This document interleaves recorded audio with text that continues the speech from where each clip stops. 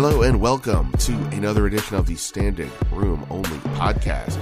Yes, I'm your host, Ben Standig, and I cover the Washington Commanders for The Athletic. It's great to be back here with everyone. Hope everyone is doing fine out there. It is week 3 of OTAs for the Commanders, the third and final week of OTAs ahead of next week's mandatory veteran minicamp. This is still the voluntary section for the team.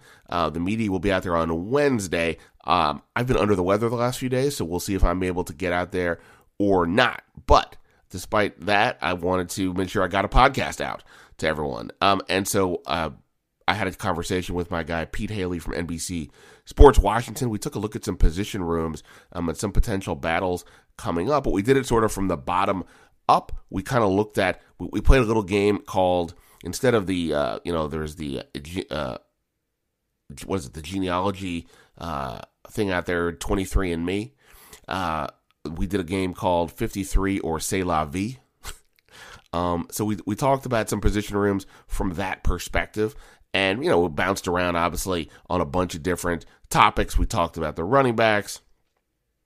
We talked about the offensive line, the defensive line, and a bunch of other stuff. So a fun conversation. You can check that out here in just a moment with myself and Pete Hailey, who is at Pete Hailey, HAILEY NBCS on Twitter. So hang on for that. What else can I tell you? It's been obviously pretty, somewhat quiet here in these parts over the last few days in terms of any specific news. There was, though, however, on Monday, the announcement from the team that they're going to have, they announced their different themes for different games, home games this season, and you can obviously check that out on their website and so on. But a couple things to note that I think stand out from a longer term perspective. On August 13th, they're going to announce their new fight song. I don't know this, but you got to imagine it's going to be some kind of hail to the Commanders, right? We've already gone through a lot of change with this team. So keeping something of normalcy with the tune would seem to go a long way towards making people feel better about the world. You just got to change up some words here and there as needed. So that's just a thought on my part. I would imagine others feel the same, but, as we know, you never know for sure what's going to happen around here. In addition, there's going to be a new mascot reveal that's going to come at the end of the season, I believe it's January 1st. Now, it is simultaneous to when the team is going to be honoring the Hogs. You gotta kind of assume again that it seems that's a kind of foreshadowing, perhaps, of what the mascot may be. I've said before, if I was given the say to name the team, Red Hogs would have been a good way to go. So perhaps this is a way for the team to connect to the past as well in a mascot way. We will see. We've got time on that, and a bunch of other cool things along the way. There's another Sean Taylor a celebration as well. So you can check all that out over on the team website. I wrote on Friday. I did sort of a different, I sort of gave some thoughts on how some of the players were not talking about a ton in podcasts, in print, and anywhere, how they've been looking so far in camp, include guys like Bobby McCain, the two starting, all the starting interior guards, etc., bunch of other guys as well. So you can check that out over on The Athletic. All right, let's just get into this here. Fun conversation with Pete Hailey. We looked at a bunch of position rooms, sort of from the bottom up. We'll get to that right now here on the Standing Room Only podcast. All right, joining me as promised, he's one of the go-to guys on the Commanders beat, part of the, what do you guys now call the Washington Commanders Talk podcast? I should have looked this up, but you guys have changed the name so many times. It is still the Washington Football Talk podcast, and we had a name change in the works, and then I think lawyers maybe had to get involved to make sure it was set, and it's kind of just faded away into the ether. It's out of my control. Okay. So we're still the Washington Football Talk podcast. All right, the Washington Football Talk podcast, which I did listen to the other day, but it's by rote. didn't even think like, wait, what is it actually called now? Yeah. Anyway, here he is, the guy that carries JP Finley and Mitch Tischler. He is Pete Haley. Pete, I appreciate you coming here to partake in my shenanigans here on the podcast. We're gonna have a little fun here. We're gonna play a little game called. I originally pitched this to Pete as because back in the day when I had a different website, when Lloyd Carrington, if anybody remembers that guy, had like a big day in like rookie mini camp. He went up, made a couple big interceptions, and like, oh, who's this guy? And then he kind of, I'm not sure where he is anymore at this point in time. He didn't make the team. We were going to play a game of, is this guy Lloyd Carrington or is this guy Danny Johnson as a way to look at the bottom of the roster? We've made an editorial change. We're now going to go from that to, instead of doing 23 and me, we're going to do more like 53 and C'est La Vie. I mean, both just so obscure, but I love the name you've come up with, and I wouldn't want to spend my Friday afternoon doing anything else.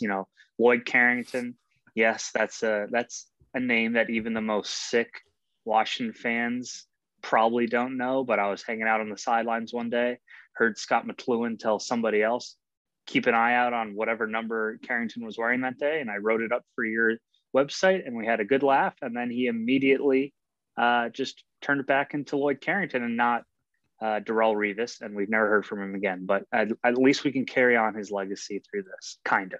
Absolutely. All right, so we're gonna do that's the game we're gonna play. But first off, I guess let me just again welcome you back to the podcast. How are you doing? We've made it through 2 weeks of OTAs. I'll be honest with you, this last one was a scorcher. I wasn't feeling so hot afterwards, so I don't know how. I'm still like sunburnt all over the place. How are you doing through 2 weeks of OTA? Are you feeling Commanders fever out there as they're getting ready for the season here? Well, you said you weren't feeling too hot after this most recent one. I think the issue was you were feeling very hot after the most recent one. Very hot. You were next or in front of me in the media workroom, and normally I'm the one goofing off and you're the one trying to work. This time it was you're the one goofing off. I was the one trying to work, and I could tell it's just you had some heat exhaustion, and I don't blame you because it was a million degrees. However, through 2 weeks, I think it's been fun. Still have plenty of questions about the defense. I'm not going to make any grand proclamations about the offense because I've fallen into that trap before of getting super excited over a May or June development. But I think Carson Wentz certainly adds all the things we expected him to add over Taylor Heinicke and Jahan Dotson. All the discussion about him being so polished and so prepared is absolutely true. The guy looks like he's played in the NFL already before. So there's been positive developments, but nothing so shocking or so standout that my prediction or projections for this team have drastically changed one way or another. Right. I always preface like whatever I say is no matter what I say, massive grains of salt for OTAs, good, bad. It's just, they're experimenting. They're trying new things. I don't even really have any like massive takes. On my last episode, I did talk about Jahan Dotson a bit, that he kind of stood out. It's interesting to see like a Benjamin St-Juste playing slot corner when he was strictly outside last year. But other than that, it's a slow burn, work in progress. We'll see. We'll see what this week goes. One more week of OTAs and minicamp. But based on what we're about to do, we're about to break the internet. This is a way to like pay attention to other names that are not getting all the attention. There's no, whether we talk about Carson Wentz or Chase Young or others, it'll be tangential. They are not the focus. The focus on the guys you don't know, more or less, or at least they're not the bigger names. All right, are you ready for some madness? Yeah, I think this, like you said, break the internet. Kim Kardashian, all those celebrities. It's time for them to step aside. It's Ben and Pete's chance to just blow this effing thing up. But there you go. If we're gonna go with anonymous guys, right? I think there's no better way to go than go with offensive linemen, because there's nobody more anonymous than offensive linemen. And the guy I want to focus on is he's a rookie. You've probably heard of this one. He's a draft pick. Chris Paul, the 7th round pick out of Tulsa. Some of the pre-draft conversation suggests that some people think Washington got some decent value here based on pre-draft estimations of where guys would go. They overhauled their interior line in a lot of ways, with obviously 2 new starting guards plus Wes Schweitzer. Sadiq Charles is still around. But then you also have the center situation with Chase Roullier and Tyler Larson dealing with injuries. You got Keith Ishmael, everybody's favorite John Toth is still around. So there's like a decent amount of guys battling sort of for those last, one or two spots. Chris Paul, is he I don't know what we're calling it. I guess I don't know what the definitive answer is, but is it more like 53 or more like C'est La Vie? What do you think? I think he's closer to 53. He has the coveted versatility that this team loves. I mean, he played everywhere except one of the tackle spots, I believe, at college. So he can move around a ton. We know John Matsko has the credibility. You put any offensive lineman in front of him, you have to feel good that he's going to figure out a way to make them better. Now, you always hear about rookie linemen needing to put on strength. I think that's the case for Paul. Sam Cosmi in his press conference said that was one thing he focused on this past offseason. So Paul is going to have to make sure he gets stronger, not get pushed around. But I do think he's got a chance at the 53, especially because, like I said, I won't do this again, but OTAs, you can't make any great observations. That's the asterisk for this whole episode. Sadiq Charles, to me, has looked very rough, spent a lot of time on his back. And I think someone like that could be a little bit old news in favor of Chris Paul, who is younger, and maybe you can feel better about his upside down the road. Yeah, in the 53 projection I did the other day on The Athletic, I assume you've already done an insanely one too early, and I'm kidding because nobody should do one. I just used it as a way to sort of talk about the team, and I think I was something to do. I have Chris Paul on the team, not based because I'm watching him playing and he's the next Russ Graham. I'm just looking at typically they're keeping their draft picks. Almost all the draft picks make this team this year. What's interesting though to me about this one on that level is, so I have 9 offensive linemen currently. They could go to 10. I sometimes like keeping 10, but for the argument, take 9, 3 tackles, and then 6 inside. The question is, like, when is Tyler Larson coming back? I mean, he's dealing with this Achilles injury. We've asked a lot about when's Chase Young and Logan Thomas coming back. We have not gotten to Tyler Larson at some point here. We'll see what we can do. And for what it's worth, Chase Roullier obviously is also. We've got to wonder when he's going to come back. I know in March I heard that hope was he could be back by the start of the season, but we'll see. If Wes Schweitzer, who's been playing some of that, who's been starting at center while these guys are out, if they decide maybe he can be the backup because he is showing that versatility, that opens up the space perhaps then to keep another guard, although you said Paul has versatility, but keep a guard over, say, Larson if he's not healthy. But I think what's interesting to me, Pete, again, or interesting being relative, this isn't interesting as going to see Top Gun Maverick, but mentioned they keep their draft picks. Keith Ishmael is also here. Now, they've already released Keith Ishmael at some point and brought him back, but he was one of their first draft picks, from the first class. So this will be a sort of a head-to-head battle of guys they've drafted to a degree, because I don't have Keith Ishmael on the team either, but if they want a true center, then maybe he would get it over Chris Paul. So I don't know if interesting is the right way to describe this upcoming battle, but I do think, but I do think at some point, what happens at center? Is Chase Roullier ready to go? How confident do they feel with Schweitzer? Would they rather go with Keith Ishmael, thus keeping somebody else? I think that's going to be interesting to see. We'll have to learn more from Rivera about what's up with those 2 injured centers. Yes, I want to correct something. Paul never played center in college. Had played both tackle spots, both guard spots. But the versatility, of course, matters. And yeah, I was looking at Keith Ishmael as you were talking because I felt like I remembered him getting cut. So when that happens once, that's a slight demerit, even though he played for this team during its winning streak when the top guys went down, Schweitzer, Larson, Roullier, still that sticks in the back of your mind. And the recent draft pick status, always helpful when it comes down to cut down day. Yeah, we're trying our best here. We're breaking down Chris Paul versus Keith Ishmael. If you live and breathe this organization, then I feel like you're somewhat enjoying this, I hope. Oh, I mean, come on, look. Yeah, if you're into this stuff the way we are, then this is like, this is some good catnip, because who else is talking about this nonsense? I mean that with love. You got to have 53 guys on the team. We saw last year, crazy, whatever it is, injuries, pandemic, alien abduction, things are going to happen, and you're going to need the backups. Of course, and I guess I should clarify, the practice squad's huge. Some of these guys we're going to talk about won't be gone. They'll be just over on the practice squad and can be called up. And we get that. But, you know, we're trying to figure out who the team is going to be. So that's how we're doing this. All right. So I think we're both saying Chris Paul is 53, not C'est La Vie. Yes. Fantastic. All right. Let's go with somebody who people have heard of a little bit more. Running back Jaret Patterson, who, of course, made the team last year, was on the team all year. It was a weird bit. He was an undrafted free agent who was automatically like on the 53 roster the second they signed him. It was like kind of a lock. And of course, it's a little bit different now because they draft Brian Robinson in the third round, having already Antonio Gibson and JD McKissic as the headliners.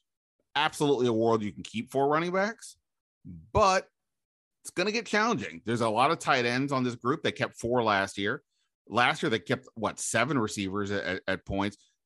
Even if they go down to 6, it's hard to then, keep all these skill players. And that's not even factoring in just, do you want to keep a 10th defensive lineman or whatever? So I think Jaret Patterson, oddly, has a tougher road to make the team this year than he did last year when he came in immediately to make the team. So where are you at here? Jaret Patterson, 53 or C'est La Vie? Jaret Patterson is a C'est La Vie for me. I think he's the classic case of a player who, on a weaker roster, sneaks on and is a pleasant story. And he was second on the team in carries last year. That was largely because McKissic got hurt and missed those final games in November and December. But Patterson had 68 carries. He had the game against the Eagles. I think it was the second to last game of the year where he scored the touchdown on the first drive, racked up a decent amount of yards, and looked like an NFL running back. But Brian Robinson drafting, I think, just is very simple. He's in, Patterson's out. It's going to be Gibson, McKissic, Robinson, and Patterson can be a practice squad guy, or he gets let go and you can find someone like him at free agency anytime you want, any day of the week, any hour, any minute. There are plenty of players like him. So I know he's local and I know he's smaller and he's very easy to root for. And he was a humble dude. He was cool to talk to, but it's just, this is 2022 Commanders, not the 2021 football team. And there isn't room for someone like Patterson. Right. And yeah, if we were making roster predictions based on who everybody wants to stay, no, this is a no-brainer. Like you said, local kid, everybody reached for the small guy. His college story was great, all that stuff. But when you draft a Brian Robinson in the third round with the other 2 dudes there, I mean, obviously, again, we don't know how injuries work, so we're not even going to factor that in. But it's hard to see how it makes any real sense. And by the way, like even on top of that, Curtis Samuel is going to be in the backfield, presumably, right? That's going to be some extra touches there. So it's just hard to see how this works out, where Jaret Patterson makes a team outside of injuries or something like that. But a great practice squad candidate and all that. And by the way, the fact that he, not a single player on this team last year other than DeAndre Carter returned kicks also doesn't help. Like if it would be one thing to be like, hey, he did return kicks, but he didn't even do that last year in a real game. So we can't even go there. All right. So we're both going C'est La Vie on Jaret Patterson in terms of the 53. He will always be in everybody's, hearts in this town forever, regardless. But yeah. By the way, real quick, I want to see, can you spell C'est La Vie and get the apostrophe placement correct? I want to see how this goes. Yeah. No, I pulled out a Google Doc earlier to take some notes, and I wrote 53 or C'est La Vie, but I have no. S-I-E. You're already down the wrong path. Yeah, I got no idea. What is it? Even more. It's actually C apostrophe EST space LA space VIE. So that's an unfair question, but I wanted to see. Look, I know you're a very cultured man. I wanted to see how well you're up on your French, and the answer is not well at all. And I don't blame you because neither am I. Yeah, no, not great. Not great. I mean, now that once you said, I was like, oh yeah, dummy. Of course, you've seen this 100 times, but yeah, it's not part of my vernacular I use in the Athletic much or on texts or anything along those lines. Plus, how none of us remember anybody's phone number anymore because it's just there. That's how I am. I think spelling I've gotten progressively worse because everything corrects it for you. Spell check. I mean, I try to be a functional human, but I don't know. I missed that one. we're all trying to be functional humans. It's not always what happens, but it's a good goal to strive for on a daily basis. Absolutely. All right, let's go for so far we've hit a guy that was on the team and a rookie. Let's go for an undrafted free agent from this year's class, Jaquiz Ezzard. He's a wide receiver returner specialist who's, really, he's one of these kinds of guys that will be a preseason darling, assuming he's, given some opportunities to get out there, really quick, fast. He'll be the water bug type guy out there that can, in second half of a game, perhaps, really turn some heads. And that punt returner position is open right now. I don't know who it's going to be. And even at receiver, right, you've got the top 5 guys: Terry McLaurin, Curtis Samuel, Jahan Dotson, Cam Sims, De'Ami Brown. After that, there's some other names, and maybe they're probably ahead of Ezzard, but I wouldn't say anybody's a lock. So there's, I think, at least one spot's open. Based on that, Jaquiz Ezzard, 53 or say la vie? I made him pause. Well, yeah, this one, it shouldn't be difficult because we're talking about freaking Jaquiz Ezzard, but the return aspect makes me tilt my head and my body 1 inch towards 53, because I know they have Jahan Dotson there, but until they actually put their first round pick back to return punts, I'm going to assume that they don't. Look, no matter how skilled he is, it's just always dicey to put a guy, especially at his size, in those situations, expose him to more hits. So that could be a situation where maybe they put him there, like a Deshaun Jackson, like when they need a big play, like the Chiefs do with Tyreek Hill at times. But I just know that this team has treated the return positions as sort of all right, you just go back there, catch the ball, and hang on. And that's what they have with Dax Milne, Danny Johnson. They lost DeAndre Carter, who had the real background at doing so. So I do think there's a bit of an opening for someone to return kicks and punts, catch some eyes in August. And like you said, I could see him being the third and fourth quarter guy who gets 5 catches for 60 yards and maybe has a 9-yard touchdown and has people scrambling to Google him during the preseason contest. So again, I don't think it's going to be because he makes a huge difference on offense, but Nate Katzer every once in a while gets a couple of players on cutdown day that he gets to argue for, and I could see Ezzard being the guy that's on his list.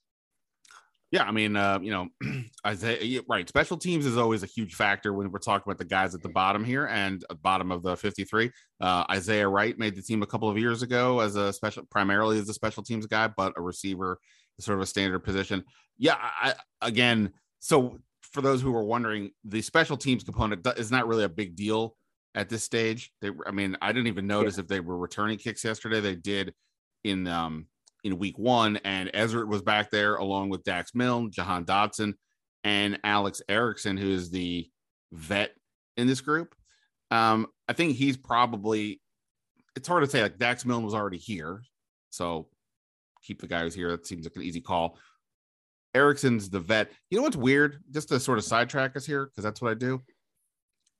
It was bizarre to me that they didn't keep DeAndre Carter, considering he ultimately didn't get any money and I thought, not only was he effective as a returner, but obviously down the stretch, he was a pretty decent receiver. He had that one big drop on the Kyle Allen pass in that Dallas game, but otherwise, for what it is, he was pretty good. I have kind of wondered if maybe he wanted more receiving opportunities and he was the one who was less interested. But he and Erickson more or less signed for the same money. So kind of surprising me that they didn't try to keep Carter for that in that case. There's a lot happening when we're at OTAs. Did you notice Erickson catching a lot of passes? I sometimes have to look at the number, roster number because they have the commanders' names, as people have probably heard by now, on the back of the jerseys. So you couldn't quite always know who's who. But I kept noticing, him making one catch after another for times there in practice. So that stood out. I'm going to say he's the 6th guy, which would mean, therefore, for me, I'm going to go say la vie for Ezzard, but not disagreeing with anything you've said about why you think, sure, he could be a guy. The sun was not playing tricks on you. Erickson was making a lot of catches, and he's someone who I've had to check the roster on numerous times. He looks really, really short out there, and the first time I saw him, I was like, what season ticket holder are they letting wear a jersey and play football with these guys? And then I realized, oh, that's Alex Erickson. They made a point of getting him. I'm with you on DeAndre Carter, but that's in the past, and we're looking forward here on the Standing Room Only podcast. Regardless, the Ericksons, the Milnes, those guys, if they want to have a return specialist, just feel like the boring catch it, get tackled up to 3 yards. Sure, maybe they won't fumble it, but Ezzard has the background from Sam Houston State. He was a difference maker in that aspect, so maybe he can rip off a couple and start to separate himself and make it one of those where it's impossible not to keep him because he just produced so much in the summer. Yeah, it's going to be interesting. I mean, you know, it's also an interesting reminder of kind of how they've reshaped the receiver room. Not that the sixth guy is somebody you're counting on to be in the rotation anyway, but the way it's been the last few years, other than Terry McLaurin, it's kind of like, all right, I don't know, anybody else could emerge as that player again. DeAndre Carter was catching a bunch of passes. Cam Sims, it's not like he made the opening roster, last year, and then he, becomes somebody who's contributing as he's had in the recent years. This year, it's pretty locked in. The top five are pretty set, and other than sort of gauging where's De'Ami Brown going to do after a frustrating rookie year, you feel pretty good about that room. I mean, you never know for rookies, but Dotson's looked very sharp, obviously so far. So it says something that the sixth guy is, if assuming it's only six, is literally the punt returner more than he is actually in the mix to be a receiver, which is a good thing hypothetically. Mm-hmm. Sure, that's always the issue with these battles is you're spending a lot of time thinking about them and writing about them and agonizing over your projections, and then they're gone by week 3 when the left guard gets hurt and they have to sign another one. So, but regardless, it makes for good June conversations between friends on Zoom. And I love watching the receivers, and I always have, and I always will. And it's fun to follow who's tracking up or who's trending up and who's trending down. Agreed. All right, I got one here. This one may be obvious. I don't know. We'll see what you think. The defensive line is kind of a hodgepodge once you get past the obvious 4 guys. Look, I mean, and then of course, Fedarian Mathis is going to make the team as a 2nd round pick, and you can maybe assume F.A. Obata, maybe because he was a vet that they added, and you've got James Smith Williams and Casey Toohill were the 2 guys that started when Chase Young and Montez Sweat were hurt last year. And then there's even some other fringy guys like Bunmi Ratini, William Bradley King, and then Daniel Wise inside. So they have a lot of random pieces, but the guy I haven't said yet, who we'll throw in here to this game, is Shaka Toney. Now, he made the team last year straight out as a 7th round pick, and there's no real reason to say he wouldn't be back. But Pete, here's sort of I'm not stating my claim yet. However, let's just say they keep 10 defensive linemen in total. Okay. Chase Young, Montez Sweat, John Allen, Deron Payne, that's 4. Mathis is 5. I'm going to say James Smith Williams and Casey Toohill, just based on where they were last year in the mix. That gets you to what? 7. Daniel Wise. I mean, you got to have another defensive tackle, so I'm going to put him in there for now. They sign Obata. We know the whole Carolina deal, and then that leaves, and that's assuming we get to 10. That's 9. So we'd have to go to 10 to get Toney, but that doesn't even include, I said, Rotimi and William Bradley King, who had some moments last year. I don't know. Maybe this is the year David Bada finally goes from the International Player Pathway Program to the real 53.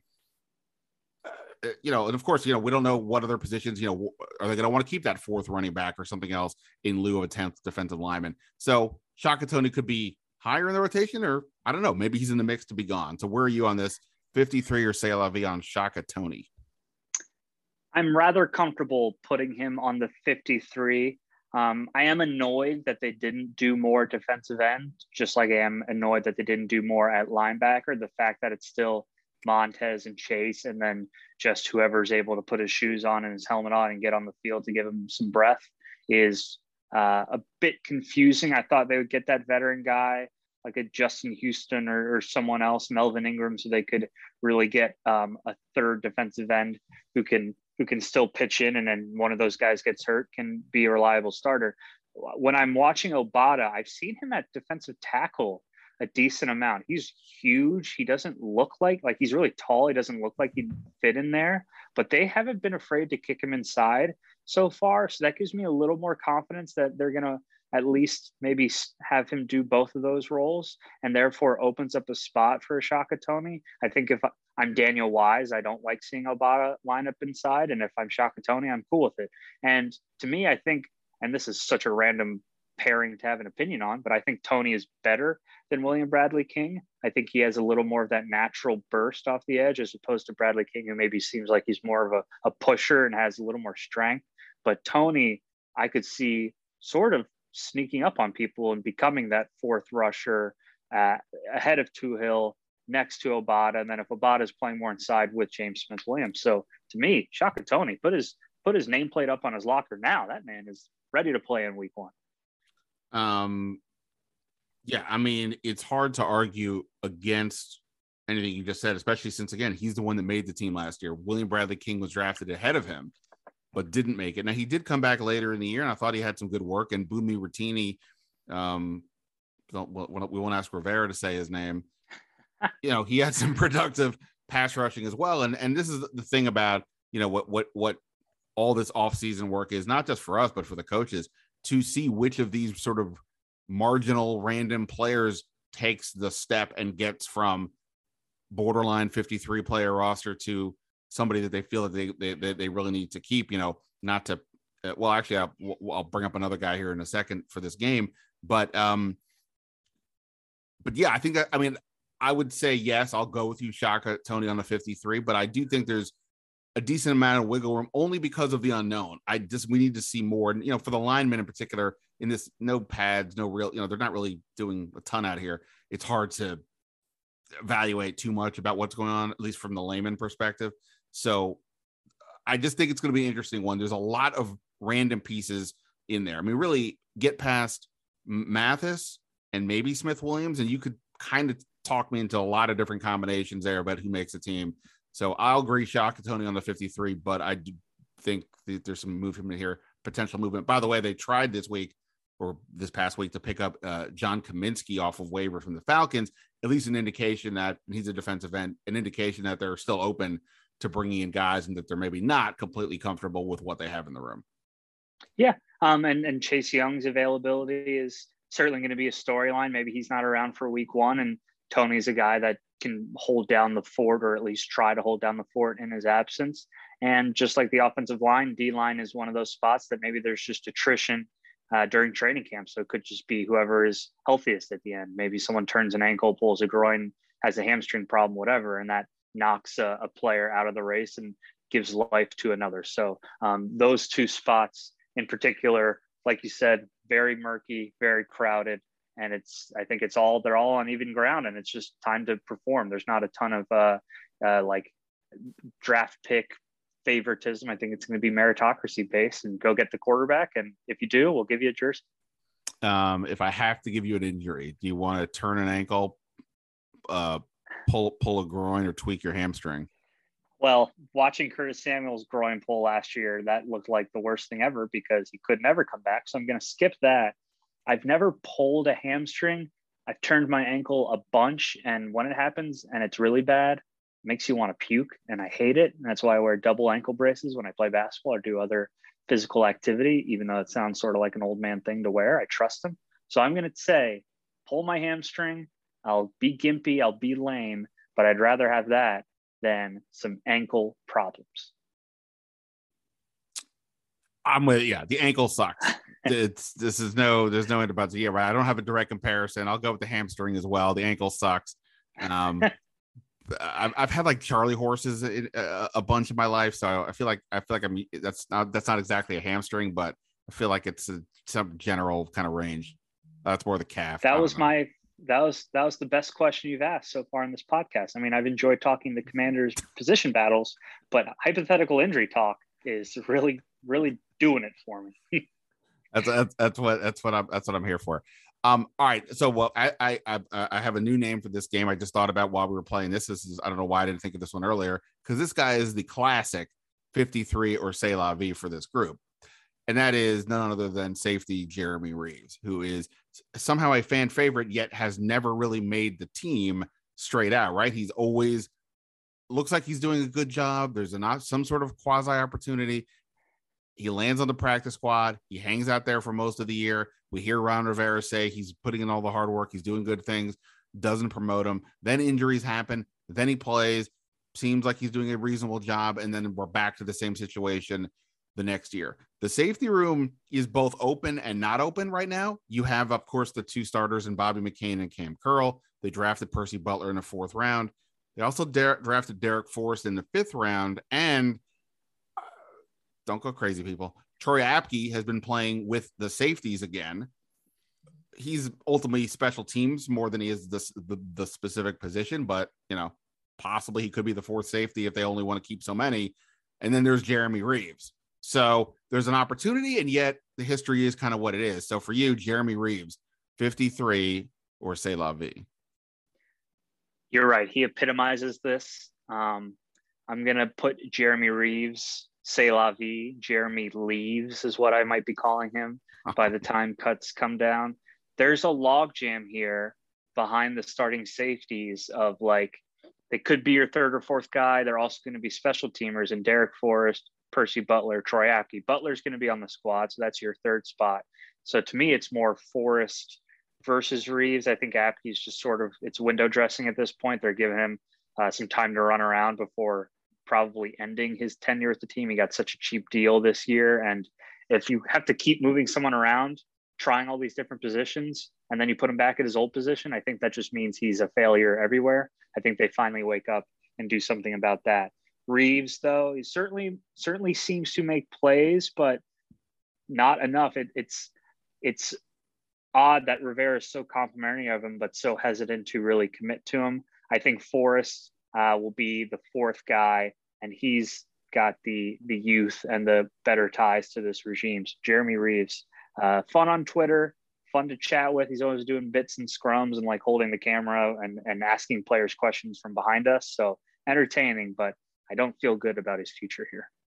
You know, interestingly, I feel like Derek Forrest, if Derek Forrest, the special teams player, does enough to make Nate Katz and potentially think that he's got a guy there that he can maybe focus on the way they've been kind of focusing on with Apke, maybe actually bumps Apke off the roster altogether. But if he either doesn't make the 53 himself or isn't being viewed in that way, then maybe a guy like Apke ends up staying because, you know, look, Pete's a noted film watcher, but I'm not going to sit here and pretend I'm watching Troy Apke racing down the field on kick returns with every rep. But clearly they like him and in that role, so that's why he's been sticking around. And just like, you know, they kept the Jared Norrises and the Jordan Kunaseks of the world, like those guys exist. We just make a bigger deal because of his original draft status. But yeah, ultimately, I'll say c'est la vie. I will be interested to see, like, Derek Forrest has had some up and down moments so far, I thought, in camp. He didn't play a ton last year. This could be another position where they maybe ultimately look to add somebody, but at the moment, that's the group. And even with that, even with the somewhat limited options, I would still say with Reaves, c'est la vie. We could keep playing this game forever, but, you know, you got to go back to living life. So I'll ask you this, I'm sort of springing this on you. Is there a 53 or c'est la vie of a player who we do talk about, who could end up, if you had to, in other words, who is like a potential surprise cut for you at this point? I'm going to filibuster here so you can, like, think about this, because ultimately, in order for some random person to somewhat make the team, right, then somebody else is going to have to go. And, you know, Shaka Toney would not necessarily be a big shocker, but he was on the team last year. When I mentioned him, you know, I think the tight end room, I wouldn't say Sammis Reyes would be like a massive shock, but again, he made the team last year. And now you look at that room, Curtis Hodges is a player we've talked about here. Logan Paulson has mentioned him a bunch as a potential sleeper. You got Antonio Gandy-Golden now in that room. So that's another guy. I wouldn't say Tyler Larson is a big shocker, but, you know, maybe that is the best answer you have. And he was somebody we talked about earlier as well. Those are some names to consider. Did I give you enough time to contemplate an answer? Yes, you did. Thank you. That was a really admirable job stalling. And I wish my answer was sexier, but this feels like a pretty cut and dry group. The starters are very clearly the starters. Then you have a lot of younger backups who maybe have disappointed in the past, but are going to get chances like a De'Ami Brown, etc. So I think the biggest name, like Danny Johnson, I know he's got the return ability. I know he made some plays last year in terms of when William Jackson went down and the secondary got a little thin, and he came in and was making a couple tackles for loss. He had some pass breakups. Ron Rivera praised him for making a play a week, but the cornerback after the starters, like a lot of these positions on defense, just feels like 4 or 5 guys who are sort of similar. And Danny Johnson, they took Christian Holmes, maybe another corner shakes free with another team. I saw on their Instagram today that, let me find his name real quick. Josh Drayden had a pick 6. And as stupid as it is, watching someone have a pick 6 on the team Instagram sticks with me. And sure, coaches made a tiny little note in their notebooks about that. So Danny Johnson would be the biggest. I think Sammis Reyes certainly is on there. And I guess if those are your biggest cuts, then it should be an easy job for the 53 roster projection guys to handle it. But maybe it suggests that the depth on this team isn't as stout as you'd like it to be in year 3, because you want to be cutting better players as opposed to, all right, Danny Johnson, Sammis Reyes, this lineman. So maybe someone really surprises me, but so far I don't see it happening. I mean, what's amazing is this game was going to be called Lloyd Carrington or Danny Johnson, and glad we didn't do that, because you just Lloyd Carrington, Danny Johnson. You just said, yeah, the guy we're saying who's making the team is that. I keep thinking again, all the defensive levels, they probably need to add more because of kind of what you just said. Like after the top 3 corners, I don't quite feel that comfortable at any of it. I would keep Danny Johnson at this point. I thought he was fairly credible last year.